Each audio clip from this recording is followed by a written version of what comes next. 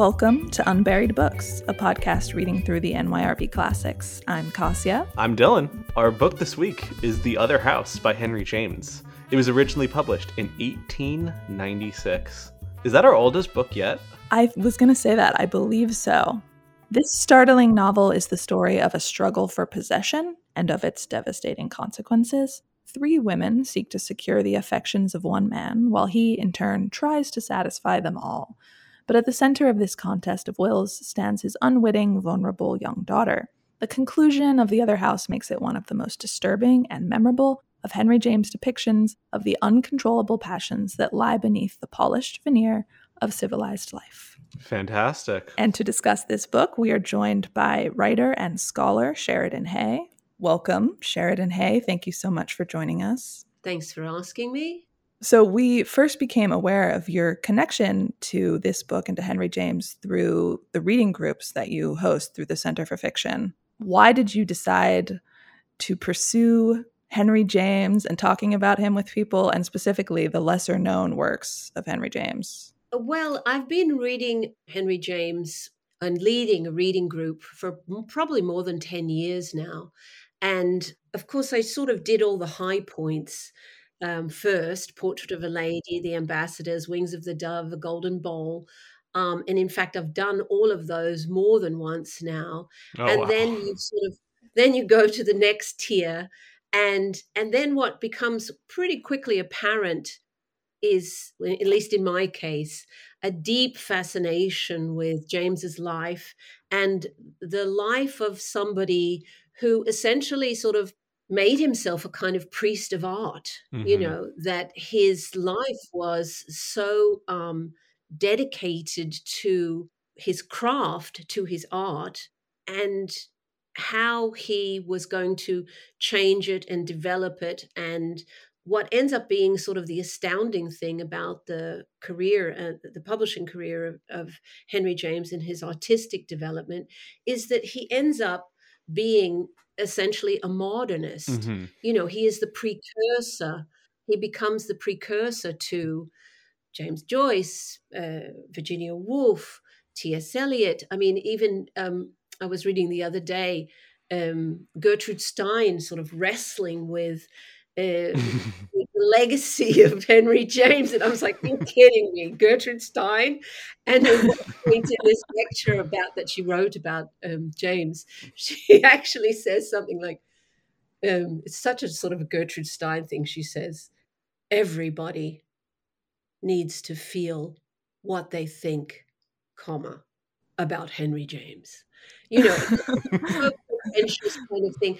And I think it was this whole kind of anxiety of influence sort of thing. So anyway, if you're really interested in the novel in English, Henry James is your man. And also, Cassia, you were just mentioning his whole sort of international theme and the fact that he was American, but that he lived from the time, I think, 1887, he was essentially a permanent resident of Europe. But, so he was fluent in French. He could read German. Of course, his brother was the great psychologist, William James. So and he lived through the most extraordinary period of industrialization and modernization. Yeah. And there's a huge kind of anxiety there that's quite apparent about modernization and its legacy and what is being lost. He has a very strong response to, and often very comic response to, modern things and to ideas that are really mostly driven by commercialization. The commodification of art is something that he ends up being very interested in and critical of. It's no surprise to me that in the last, say, 15 years or so, that people turn back to Henry James, people who are interested in literature and the development of literature and how how it shapes our consciousness. He's really one of the sources, and he's also one of the sources because he himself was so influenced by, for example, Nathaniel Hawthorne, who for Americans is a kind of a baseline, and And also, he loved Balzac. He read and wrote about and lectured on Balzac, actually, but also Flaubert and Zola. I mean, so there's a great kind of swirling series of influences, and out of that he makes such a distinct and profound contribution to how we think about reading, how we think about books, how our consciousness is shaped by what it is we read, and how it affects us. So that's, I mean, I kind of forgot the question now. I think it was Henry James. I'm actually a Melvillian, to tell you. Really? Ooh. Okay, okay. And We are amateur Melvillians ourselves. maybe you want to take my Moby Dick group, which starts in November. I'm Ooh. actually a Melvillian, and but then you can I must have done Moby Dick 12 or 13 times for the center. So a few years ago, I was sort of looking around for other things, and the writers like Henry James and Melville, for that matter, these are rabbit holes that you can just go down, and they've become a kind of cottage industry of criticism Mm, and of sort of attenuated response that people will generate endlessly. There's always going to be another book written about Henry James, or Yeah. another reissue, or another. As somebody else's a differing interpretation, and of course not unlike Shakespeare, who profoundly influenced Melville and Henry James, in that, for that matter. um, this is why you go back to a writer, right? Because there's so much in there. mm, It ends up feeling a little sort of Talmudic or something. yeah. You turn it this way and that way, and everything is in it, kind of thing. So Hmm. these are great sort of preoccupations, if you happen to be sort of nerdy in the way that I am, and And evidently that you two are. yes, we are also denizens of literary rabbit holes, and I think most of our listeners are probably too. Yeah, we're Um, down the rabbit but hole together. to Yeah. give the listeners a little bit of a brief background on Henry James, you spoke of him so knowledgeably. So this is almost a step backward. But he was born in New York in 1843. He is considered one of the greatest American writers, though he did become a naturalized British citizen near the end of his life and spent a lot of time abroad. Fittingly, he's known for depicting this tension and interplay between American and European cultures. Among his most celebrated works, and you mentioned some of them, are Portrait of a Lady, The Ambassadors, The Turn of the Screw, but not at all well known, really, are the three James novels published by NYRB Classics. So there's this one, The Other House, The Outcry, and The Ivory Tower. You said that you waited a little bit before moving down to this tier of his career, but where do these books fit into your understanding of his career as a whole? Well, let's set the Ivory Tower aside because it wasn't published in his lifetime and it's Okay, incomplete. gotcha. Oh, okay.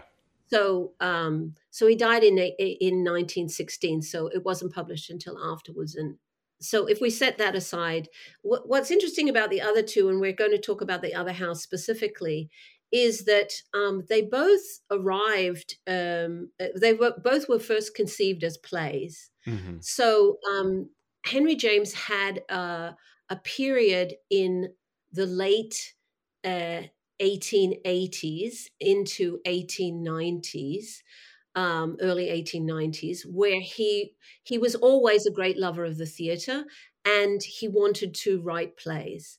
Now, part of this was driven by personal interest and captivation with the theater, which he soon got over. But the other thing, which doesn't really get a lot of play with Henry James, is that he thought that this would be a good way for him to make a lot of money, Sure.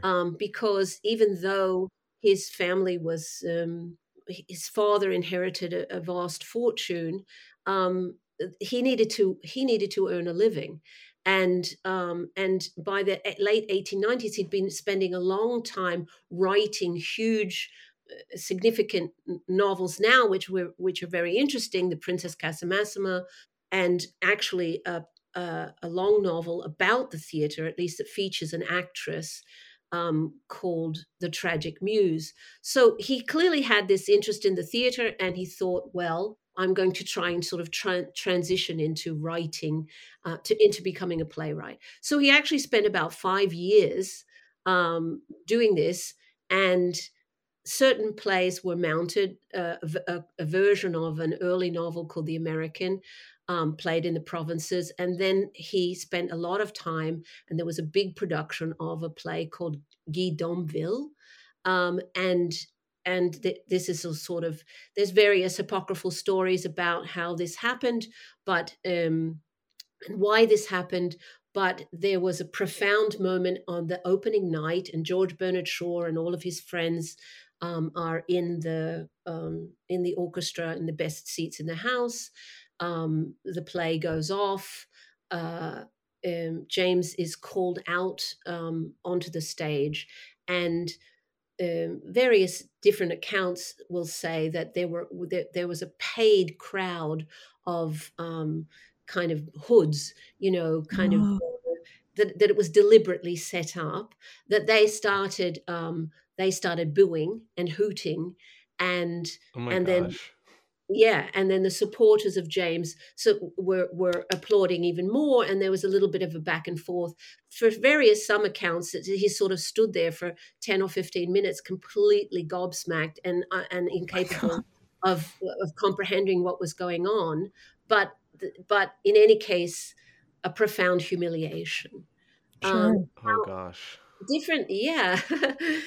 And this is an extremely sensitive, and even though very social person, rather a shy, and a person just completely adverse to any sort of publicity or public sense of exposure. Mm. In any case, Leonie Dell, James's great biographer, makes a huge event out of this. Subsequent biographers don't play it down a little bit more, but the fact is, whether you can link that, which makes a nice story, to link it to one evening event, of complete personal horror. Yeah. The play wasn't taken off the next day or anything, but I think it only played for another 2 weeks or something. But in any case, this begins a period of illness, physical illness, and depression. Mm. And during this period, he really can't work, and he really doesn't work. And this is a person of just absolutely astonishingly prodigious output. Like what Mm. James produced in his lifetime is Yeah. just, I can't even think of any comparable writer who produced as much. So in any case, out of that, he realizes, look, the thing I've got to do out of this depression and what his brother called melancholia, I've got to get back to work. And he goes back to his notebooks, and in 1893, so this is during the period of when he's trying to write for the theater, he writes out a whole little scenario that he calls The Promise, which is actually what becomes The Other House. Mm. Now, you guys know why it would be called The Promise from reading Mm-hmm. it. Right. Why don't you, I'm talking way too much, so why don't you say? Absolutely. So it would refer to the wife of Anthony Bream, this kind of wealthy banker who, on her deathbed, asks him to promise that he will not marry after she's gone. However, the promise is kind of revised to mean, well, at least until, as long as our child is alive, you will not marry anyone else. And who helps him revise that? I don't actually remember. Is it Was it Rose? Ramaj? Okay, that's who you would expect it to be. So helpful. Yeah. So anyway, so he returns to this what he calls in his notebook a pot boiler, and in this sort of, I mean, a little bit of a time of restoration, of returning back to his notebooks, which are the most astonishing thing to read, and he kept for most of his life, and had what he would call his données, these little germs of ideas of different things that then 5 years later turn into the ambassadors or something, Sure. so Mm.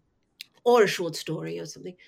So he takes this idea, which was initially for a play, and he turns it into The Other House. And it's published in 1896. And Hmm. one of the really interesting things that you may be aware of, from the notes that I sent you, was that one of the really interesting things in the notebook is that when he conceives of it as a play, the murder that happens in the novel um, does not happen. It's attempted murder, which is a Yeah. very, Interesting. very different thing than actual murder. So, I mean, because there's something really very diabolical about the act in The Other House, and Mm-hmm. we can Yeah. maybe talk about that at the end. One of the reasons why I would say is that even if you know what happens in the end, that it's enough of a hinge novel in the career of Henry James for it to have its own interest. That of course, it's very unusual for a Henry James novel, like The Outcry, also very unusual, also adapted from a play. They're snappy, they moves quickly, there's no exposition. He's really experimenting with a new technique, which he calls the scenic method. Yeah. And the scenic method is pretty simply, you can imagine what it is, and you can imagine it being conceived from somebody who is adapting the long form of a novel to how to write for only action, right? Yeah. For only appearances.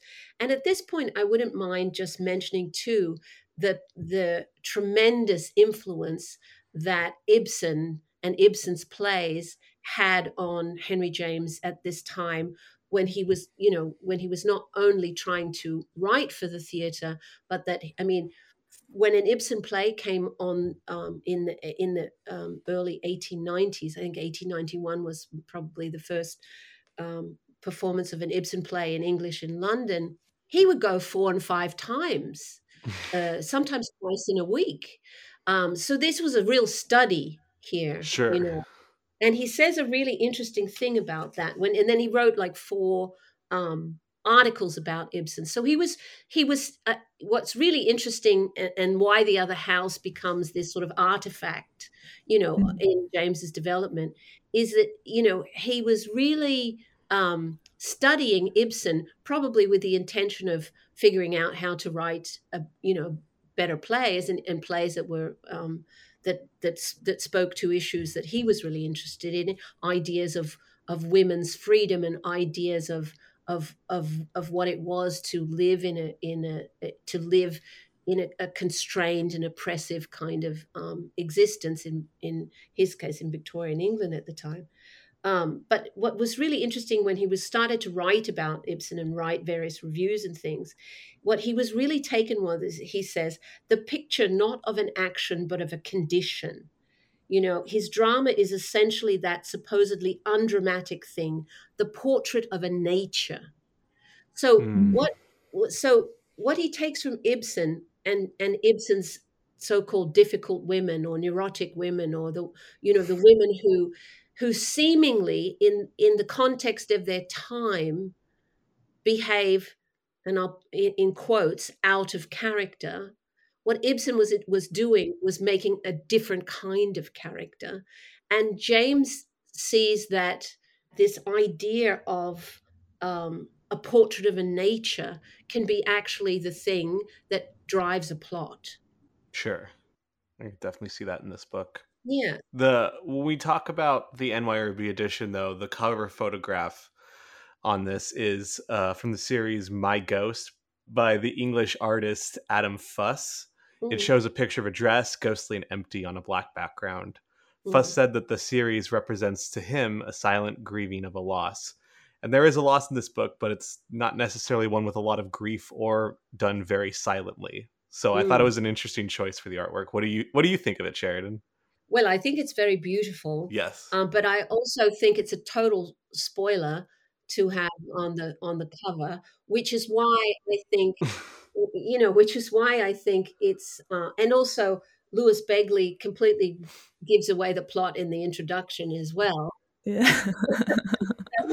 So we may as well sort of, get to that. I actually think it's really lovely. One of the reasons why I think it's really lovely is because it restores, even though it's an empty dress, it restores the presence of the child, Effie, who is Mm. really completely kind of disregarded in the novel, Yeah. and then murdered in broad Mhm. daylight. Um, Mhm. so what I wanted to say actually about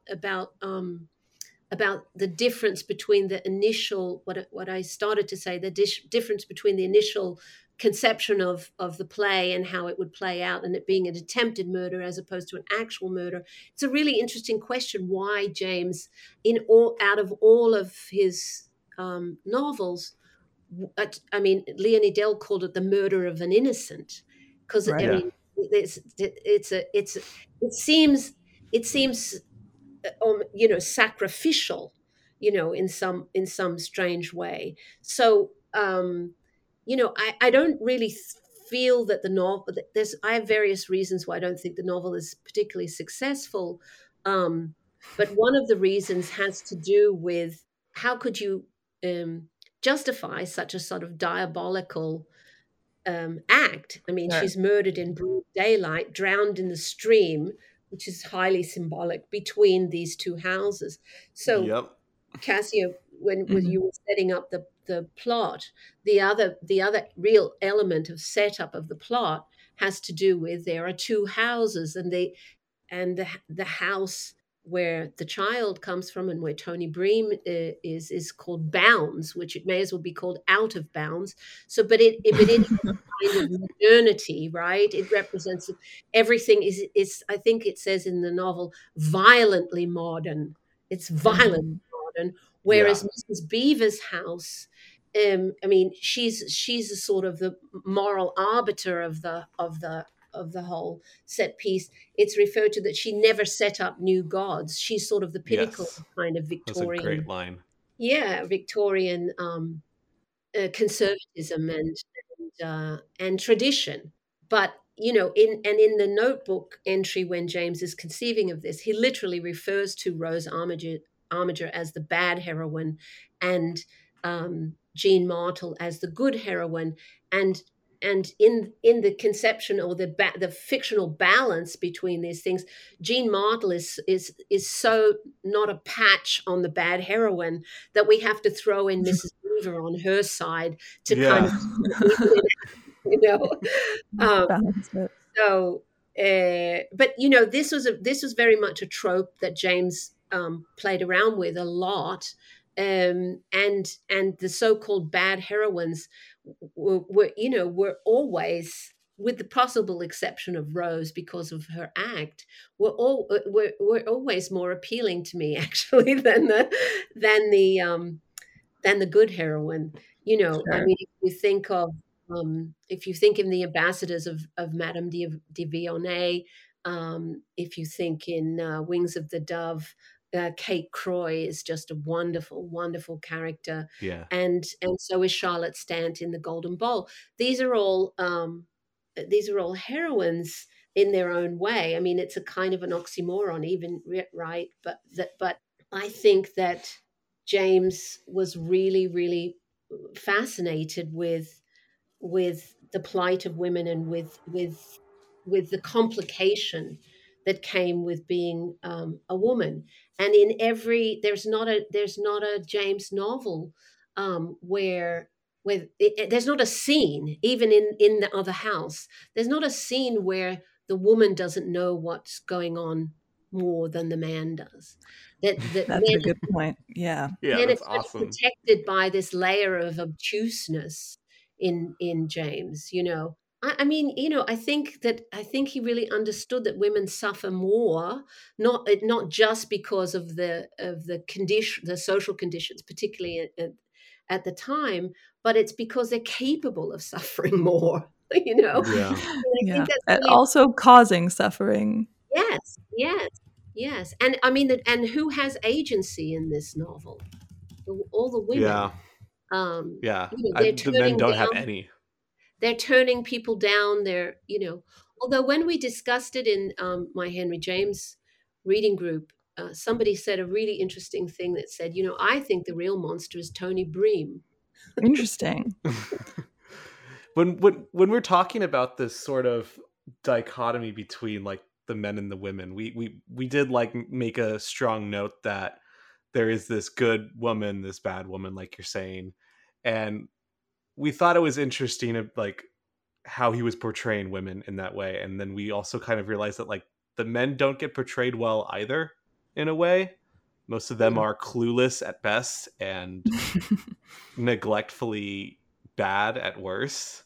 mm. um what do you think that like equal opportunity critique that James is using says about the gender roles in this time period? Well, I think what it says, I don't, what it says about the gender roles in Henry James is that Mm. character is the issue, not gender. Um, Mm-hmm. and and that's very unusual and atypical for a Victorian novel. Now, it's not that the women aren't confined in their various roles and ways, but the power player in this novel is Mrs. Beaver. Yeah, Um, from literally the first few pages it's like from the, she's set up as like the mastermind right, of everything going on. right, right, and which is one of the reasons why I think the novel is really flawed, because she disappears at the end. Yeah. And if she and do you want to talk about the end? um Yeah, I think we should just talk about it. okay, so We gotta Rose, say big spoilers though, like big spoiler alert. So there's a few different ways to sort of begin to talk about it, because from a sort of feminist position now, we might say that, Henry James has written Rose Armiger as some kind of transgressional figure who must be punished, who operates kind of as some sort of warning to maintain the status quo of society or whatever. But another interpretation, and one that I would probably lean more towards, the reason why I think that argument falls apart is that she's not punished; it's covered up. Mm-hmm. yeah. And the murder of a child, the reason that it's covered up is that they're all complicit, Yeah. and they're all complicit. I mean, Tony Bream says, I did it. Jean Martle says, I killed her. It's like, oh, come on, you people. But I think the point of that really is an acknowledgement of their complicity. And Mm. in uh, knowing, I mean, Tony says at one point, or maybe Jean says to him, you knew he says, I knew she was dangerous, but I like the attention, essentially, is sort of what he's saying. But the reason that I think that that argument of sort of the cautionary tale of the crazy, I don't know, fatal attraction type of woman, or that passion is completely, dangerous. The reason I think that that falls apart is because she's not covered up, because the crime is covered up by everyone involved. Yeah. Um, and I think that as a consequence, what I'm left with is a kind of stinging critique of the hypocrisy of that provincial um, little cast of characters. You Sure. know, a one on either side of the stream. The tradition and the modernity, and the both of them can't bring themselves to expose themselves to what would be an appropriate justice, for such a heinous act. So Mm-hmm. Yeah. I think it's pretty sharp in that way. And Yeah. that's why I was thought that comment about that's Tony Bream's the monster is was really an interesting one, because it's not something that had occurred to me. I don't know. What do you think? Yeah. I don't know. They all have their share in the monstrousness, and I think that's just part of like the great design of the book, which, as you were saying, owes some of its hallmarks to the theater because of that really reduced setting that we have, and so we have this really clear like sense of the old money on one side and the new money on the other. But they, of course, importantly, they both derive their wealth from the same place. It's the same bank. So Right. there's a sense that it's all kind of like there's differences, but it's all this one like big system that can't truly be escaped no matter what. And can't be reckoned with, and can't reckon with something so outside of out of bounds that you Mm, know that it cannot incorporate an appropriate response to that. It can only maintain um, the status quo. and sure. and also the other reason why, and then Rose is essentially just banished, or taken away, and Hmm. there's this lame response that well, she'll have to live with it for the rest of her life, kind of thing. Well, Yeah, she'll have to live really, with a rich guy in like China and stuff. Like, although Dennis says he won't marry her, so Yeah, he'll do everything up to yes. that. Oh but no. but I yeah, really, but You I don't think get to get married. but I think That's the that real punishment.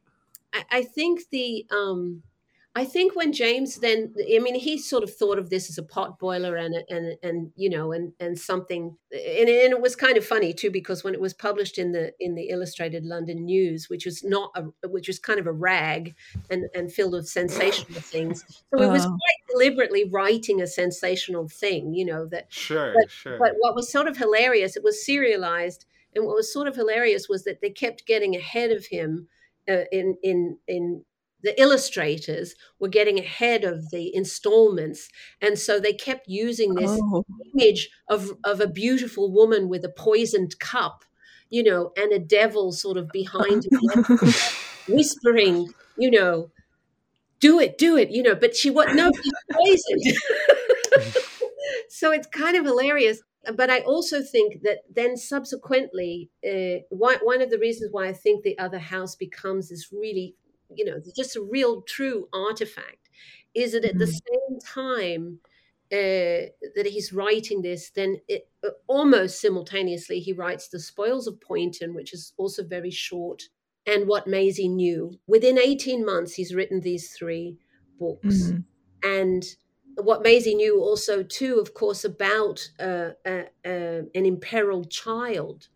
But each of them Mhm. is taking this experiment further and further of taking away exposition and working in this retrospective mode, and this idea of the scenic method.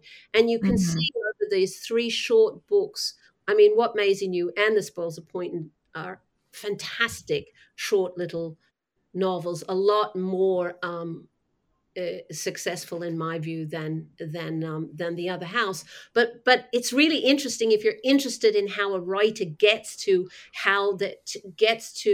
the mastery of their technique. They get to Mhm. experimentation, and the other house is that hinge.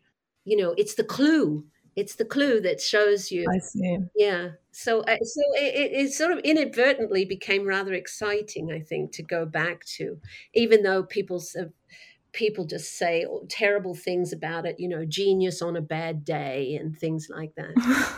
At least you're a genius, though. Yeah, really. One of the main reasons that critics have singled out for why the book maybe isn't so successful is that the characters, specifically Rose, lack a clear motive for the acts that Mm, take place. However, I personally, when reading it, felt like it was rather obvious and straightforward, which was just it was kind of a sex crazed cast of characters, and that was why they just had, and maybe that's not very faulty, it's not worthy enough for literature to have a character who has like such a kind of absurd motive, an unnatural motive. But yes. what did you think of like that critique of Rose's motivations and of just the book's treatment of sexuality or repressed sexuality? I mean, I'm really interested in all of that. I mean, I'm really interested in. and I think James was too, the idea that, well, I mean, you can't really call a murder a mistake, but let's for, for rhetorical, for rhetorical reasons, let's just call it a mistake or error or, wrong act.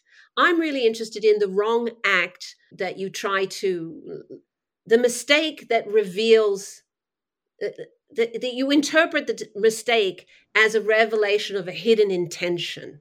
Yes. Okay. So in retrospect, when you think about the novel, you think of this diabolically evil act, and you're quite right, Cassie. You must link that to the degree of her passion, Mhm. sexual desire, right? So the mistake, the mistake is really just the revelation of an intention. Mm. And when I read the book, maybe because I was teaching it earlier, and I went back and looked at things that, there are all sorts of clues about the oddness and the strangeness of her of Rose's behavior. Oh, I know. She's so strange from the very beginning. She just says things no one else would say. And also, I mean, and there's some point she's referred to as like wearing the mask of Medusa. I mean, that's really pretty out there. I mean, She's up there. but like the reason that she's so interesting to me, and I think that James kind of overshot the mark, but he's really thinking of Nora in the doll's house, or Hedda Mhm. Gabler, who ends up a suicide. This is he's really interested in the neurotic woman, in inverted commas, that sort of burst forth in the 1890s on the stage. And this is the canary in the coal mine, right? Who is the indicator of a sick society, and how are their behaviors a measure, of really what's going on? I mean, I love it. they're like they're the brave ones. They're brave Yeah. enough to respond to the impossibility of their circumstances, Yeah, I right? could definitely see that. Because and not just Rose is completely governed by like this pure libido. Like Tony is, Jean is, even like Mrs. Beaver in a way where she's having all these machinations of setting this person up with Yeah. this person, and does the height work with this person, Yes, right. as well as just money. And so everyone had this motivation that they were putting in very strange ways with the physical relationship. And like you said, Rose is the only one that's brave enough to like break the facade in a way and just be like, we gotta go. Yeah, I'm going to burn the house down. I mean, I'm going to, what is it? What is an object at once more venerated in Victorian society than the innocent child, and more Mhm. Yeah. disregard, and simultaneously more powerless, voiceless, and disregarded than the child? That's So a it's great point. so this is why I think in the end it feels like very much like a critique of the of Victorian hypocrisy, that Mm. they God forbid what would happen to the bank, if Oh, Oh no. the no, whole resolution was wild. I know. It's crazy. But the figure of the female character, who is at once not insane but not rational. This is a very Mm, interesting. This is a very Yeah. interesting dilemma to Sure. experience, because it'd be very easy to say, oh, well, she's a pathological lunatic, but she's not. She's absolutely not. And then there's that wonderful point where she says to Dennis, after the act has been committed, and they're trying to figure out what the hell are they going to do with her, and um, she says to him, "You know what I am. If any man has known, and it's to the thing I am, whatever that is, you've come back at last from so far. It's the thing I am, whatever that is. I now count on you to stand by. Whatever that is, Dennis mournfully marveled, I feel on the contrary that I've never known. Well, it's before anything a woman who has had such a need as no woman has ever had. Then she eagerly added, why on earth did you descend on me if you hadn't need of me? Yeah. Mm. There you go. You said that you often are drawn to James's quote unquote difficult heroines, but maybe with the exception of Rose. Do you kind of stand by that? Or because I really loved her in a perverse sort of way. Well, I mean, perverse is the word, I guess, yeah. Yeah. I mean, she's a child murderer. It's a little rough. It's a little rough. She's a very interesting child murderer, though. As far as child murderers go. Yeah, and one of the things that came up out of my reading group was people sort of saying, well, Effie didn't seem real to me, so the degree of the murder, its diabolical nature didn't. I mean, you have to hold a child down to drown them, right? Sure. It didn't really Oh my God. come through. I know, think about it. But what's really Although, interesting, what was really interesting to me was the second time I read The Other House and I knew what was going to happen. It was more horrifying to me than the yeah, I first could see one when that. I didn't know, which is really Hmm. I find that really very curious. The fact that I knew what was coming. So I love the Jamesian woman is a very it's talk about having company in the rabbit hole. You feel like your imagination ends up being populated by this cast of remarkable women that he created, and there's that famous thing when Elizabeth Hardwick was asked at a panel discussion, to name the greatest uh, American woman writer, and she said Henry James. That's Heard that. incredible. That's good. Yes, so that there is that, but this is a lesser work. Sure. It has all sorts of interest in it, but one of the reasons why I would say that it's a lesser work, apart from all of the other things, technical things you could talk about, is that this is on the way to James's great late stage, The Ambassadors, The Wings of the Dove, and The Golden Bowl. And what you end up, what his true innovation and remarkable impact on the novel in English is that he takes what is essentially this scenic method, which he takes from plays, which is almost entirely what The Other House is, and he Mhm. marries that to a psychological reality that is deep and affecting. Yeah. And that's what makes the great. I mean, I would include Lambert Strether from the Ambassadors in with these. He's not a woman, but a great characters. So what for its interest for me is that I see how he got there, but what I wouldn't include Rose in all of the bad heroines that I adore, because Sure. I don't have a full I don't have a psychological insight into her actions, really, No. in the way that that James gives us with Kate Croy, for example, or Charlotte Stant. Yeah. So Well, that's why. But yeah. you Sure. know, She's and one more of a caricature than a character, character.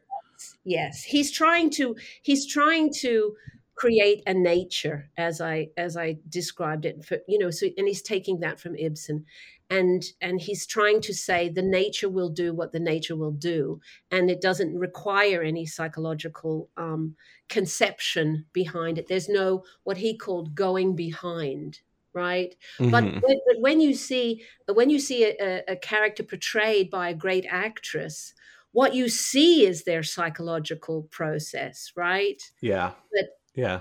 that's what the scenic method, that's why it needed to be married to what he could already do, which was have this extraordinary psychological insight into human character. Um, Mhm. because that's what an actor brings to a scenic play, right? is all Yeah. of their complexity, all of their human complexity. So So, was this, in your opinion, like a sincere attempt by him to portray with psychological accuracy the mind of a murderer? no, Because this is the only work of his to include a murder.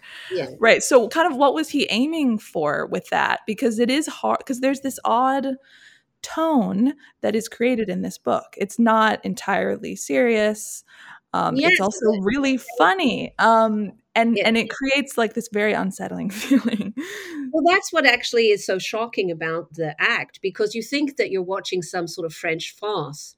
And, Right. and they go in and they go out and they chitter chatter, and you think it's this sort of frothy thing. And then it turns like incredibly dark, like more dark than you could even conceive of. Um, so, what do I think his intention was? I think his intention was to get back to work, to make some money. Mm. He had the German Incredible. here, and he also had all of this. He had all of this knowledge that he hadn't had before. 5 years of working in the theater and trying to be a playwright, and having one opportunity and having one disappointment after another. And Henry James is famous for, he's saying his expression, try to be someone on whom nothing is lost. Mm. He was somebody on whom nothing was lost, and he started to see with the other house, and this is in the notebooks. And then when he's writing, I think what Maisie knew, within this 18-month period, he writes in his notebook something to the effect of, bless the other house. It's Yes. holding up a beacon to him like a shining light when he's trying, because Henry James had the most extraordinary imagination. But the other thing we have to say is he was a formalist. He was fascinated and dedicated to the development of form. So it's not like, I'm going to sit down and write a flight of fancy. He, Yeah. he had he had a technique in mind, and the other house helped him develop that. And so, the other thing that I would have to say is about, your guess is as good as mine about any writer's intentions. They may have their Sure. intentions for themselves, but it's really what we as readers um, respond to. That's really the point. That's the point of your podcast too, I would imagine.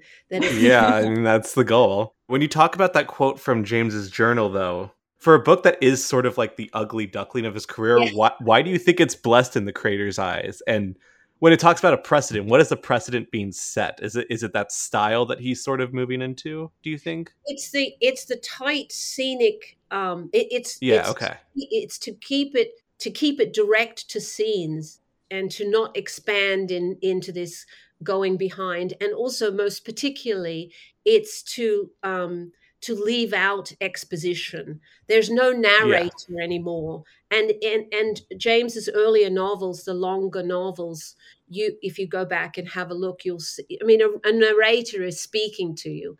A narrator is interpreting things for you. A narrator is telling you, is weighing the scene that you've just read, and how the character is responding to that. What the other house helped James to develop, and his experience in the theater helped him to develop, was an ideal of a sort of objective position, Yeah, yeah. right? Because there isn't even like a character in the book that I've made my adoration of Agatha Christie's Poirot books and also the show with David Suchet, just one of my favorite things in the world. But there's not even like a Poirot person in this pot boiler murder mystery thing where he'll gather everyone into the room and be like, this is the motive, this is how they did it. The motive and confession literally just comes out of this Yeah, bickering, this yeah. scene by scene bickering. And It's it was so weird. And it's so obvious that because this is not a trope that he worked in or was familiar Yeah. with at all. I mean, that was somebody in my reading group was sort of complaining about this. It said maybe I've watched too many CSIs or something, but every time you Uh-huh. go at Rose straight away, how would this ever be a deception that could be carried off? But that's not the Mm. point. And No, if it's not. if you're attempting to describe and to do a portrait of a nature, then these sort of plot elements become kind of secondary, right? But you remind me of something. Maybe this is probably we should probably end on this, but the other thing too about why this would be a sort of a guiding light for him is because there's such profound ambiguity in everybody's response I mean, it's not that there isn't horror and shock and what have you, although Yeah. the real arbiter of any true appropriate response would be Mrs. Beaver, and She's gone. he's gone. He's clearly She's figured out conveniently left the has premises. conveniently left off the stage, because were she on the stage, she would dominate the stage, and Yeah. she would tell us that that bitch is going to prison or something, or something. She wouldn't be able to not she wouldn't be her character is too strong. So maybe what this helped teach James himself was that character is plot, and if I make a Yeah. character like that, she's going to dominate, and if I make a character so I'm going to have to take her off. um Mm. The because closest thing that he gets in that is the doctor, Ramage, I think his name is. Ramage, Is that? Do you think that's how it's yeah, Ramage. Ramage? Yeah. But he's like too scientific about it. He's like, well, if we put Rose with Dennis and we let them go over there and we all I love cover that it up, like, I love he's described as being so his face or his head being so white and round as to resemble a pill, which seems like such a perfect thing for a doctor to look like a. Yeah. But I think one of the things that this starts to lead towards, which if you guys are interested at all, you could read The Spoils of Poynton in an afternoon, or What Maisie Knew in an afternoon. yeah, These are yeah, very short novels. They're so extraordinary, and they're so different from anything that you would normally read. And they were all from this same period. But what he's really, it seems to me, and what becomes the most sort of profound technique of Henry James is to deal in ambiguity, to make ambiguity itself a kind of moral force. And yeah, the fact that you can argue on either side for any character, the fact that Yes. that through what ends up developing in his late novels, stream of consciousness and varying points of view, but that this ambiguity allows you to see both sides of any set of circumstances, whether it's the most aristocratic and pompous character, or whether it's the most abject and venal character. What ends up the dealing in this sort of ambiguity is an extraordinary kind of gift to a reader, because it gives the subjective view to you.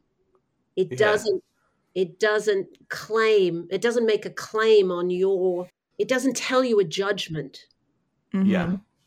And great art can do that well. Yeah. Um, but and maybe like you said, this is sort of where the book fails. Is it's just hard to be ambiguous about child Yeah, murder. Like exactly. That's when you just tone it down a little bit, you're kind of that's there. You're in the sweet spot.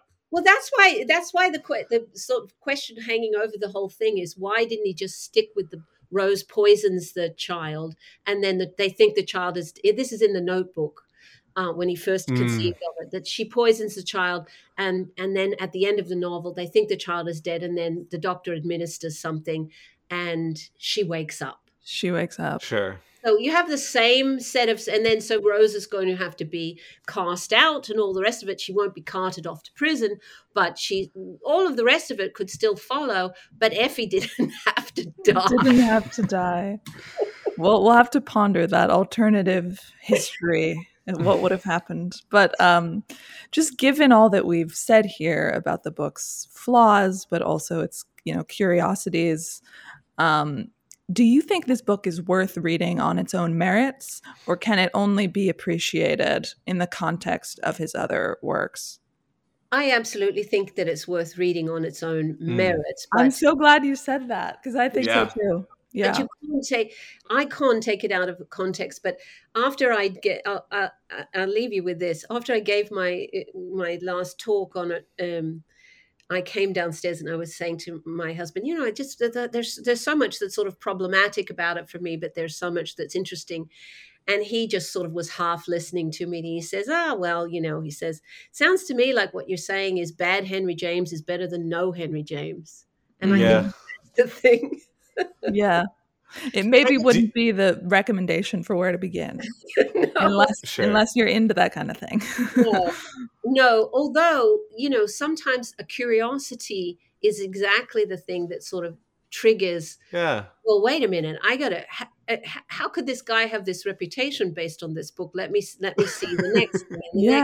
Next thing. So maybe it's the gateway drug for Henry James. I don't know. Do you have a personal favorite Henry James? I deeply, deeply love The Ambassadors. I think that's a beautiful novel. And the last novel that I did, which I've done like 3 times for the Center of the Golden Bowl, which people say was James's last published novel. As it turns out, The Outcry was his last published novel, but it doesn't match the trajectory of The Master, right? To add this little funny thing. So maybe if you want to talk about The Outcry sometime, we could do that. But the Golden Bowl, I think all 3 of those, the late phase novels, they're like George Eliot's Middlemarch or something, that if you read them in different phases of your life, they tell you completely different things. And that's a very extraordinary experience as a reader, to say, how could I not see this? How did this not affect me in this way? How is it possible that this addresses me so specifically when I read it before and I thought it was beautiful, but I didn't feel so addressed? So, but I think of my favorite is the Ambassadors, because I love that. I love just the idea to say, live all you can. It's a shame not to. Sure. So that's not what the other house says. No, not really. No. This is the good thing. Everything's not like everything else, So yeah, that's true. Also, there's such variables. Yeah. Before we wrap up, there was one more thing I meant to say earlier when we were talking about sort of the good woman of Jean Martel versus the bad of Rose Arminger. I think there's an interesting middle ground woman of Julia, Tony's wife, who's basically the one that like sets up the dominoes and like prepares us for all the terrible motivations and actions to come, where she's like, you can't marry unless our white daughter's alive. And like, you're just setting problems up at that point. And I think she's an interesting... She creates the monster in a way, starting with that promise. Or she just knows on some level. She knows something. She knows something. Exactly. And she certainly knows she's going to die. And certainly nobody else seems to be much bothered by the fact that she's going to die. No one believes her.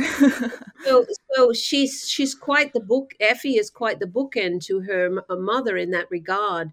Because Cassia said this earlier, that the comic tone is so jarring and strange. Somebody's dying in the next room and they're all, doing their French pass in and out of the drawing room doors kind of things. Yeah. Oh, are you They coming explain to it as lunch? like she's No, I'm not. tired or something. Yeah, are you coming to lunch? She's No, I'm not not coming to tired. lunch.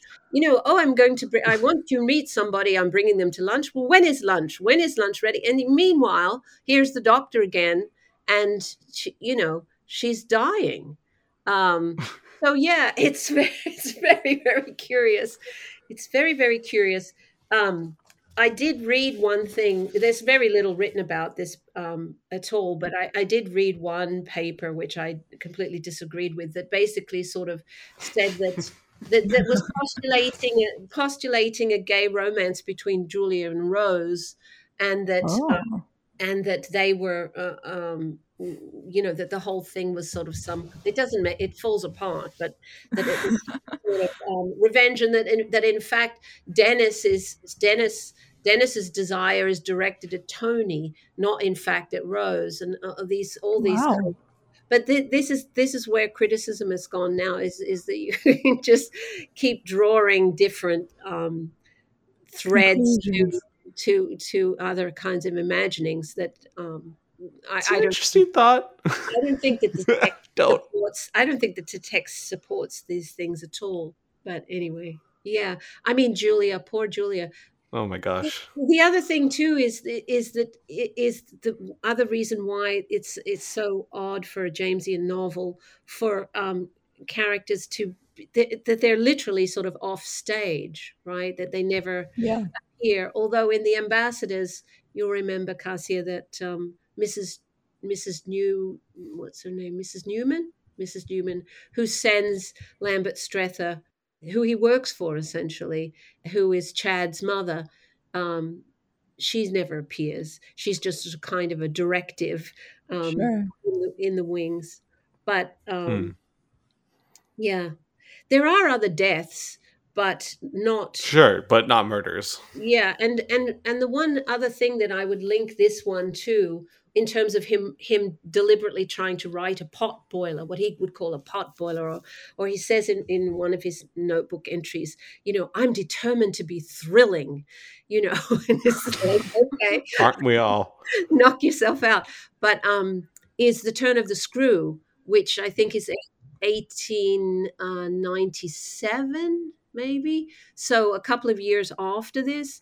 And if you remember in The Turn of the Screw, one of the boy, the boy that the governess is either tormenting to death, or he sees a ghost, or so she's either an hysteric, or depending on how you want to read it, or it's actually a supernatural story. His heart stops, but he's not literally murdered. Yeah, that's a freaky book. Well, thank you, Sheridan Hay, so much for joining us in the rabbit hole, live from the rabbit hole. I'm excited to dig deeper in the future and maybe Okay. even too. read The Outcry. Yeah, so thanks again. Yeah. Thanks so much. It's been so fun. Well, that's our show. Thank you for tuning in to Unburied Books. Our theme music is composed by John Hoekstra.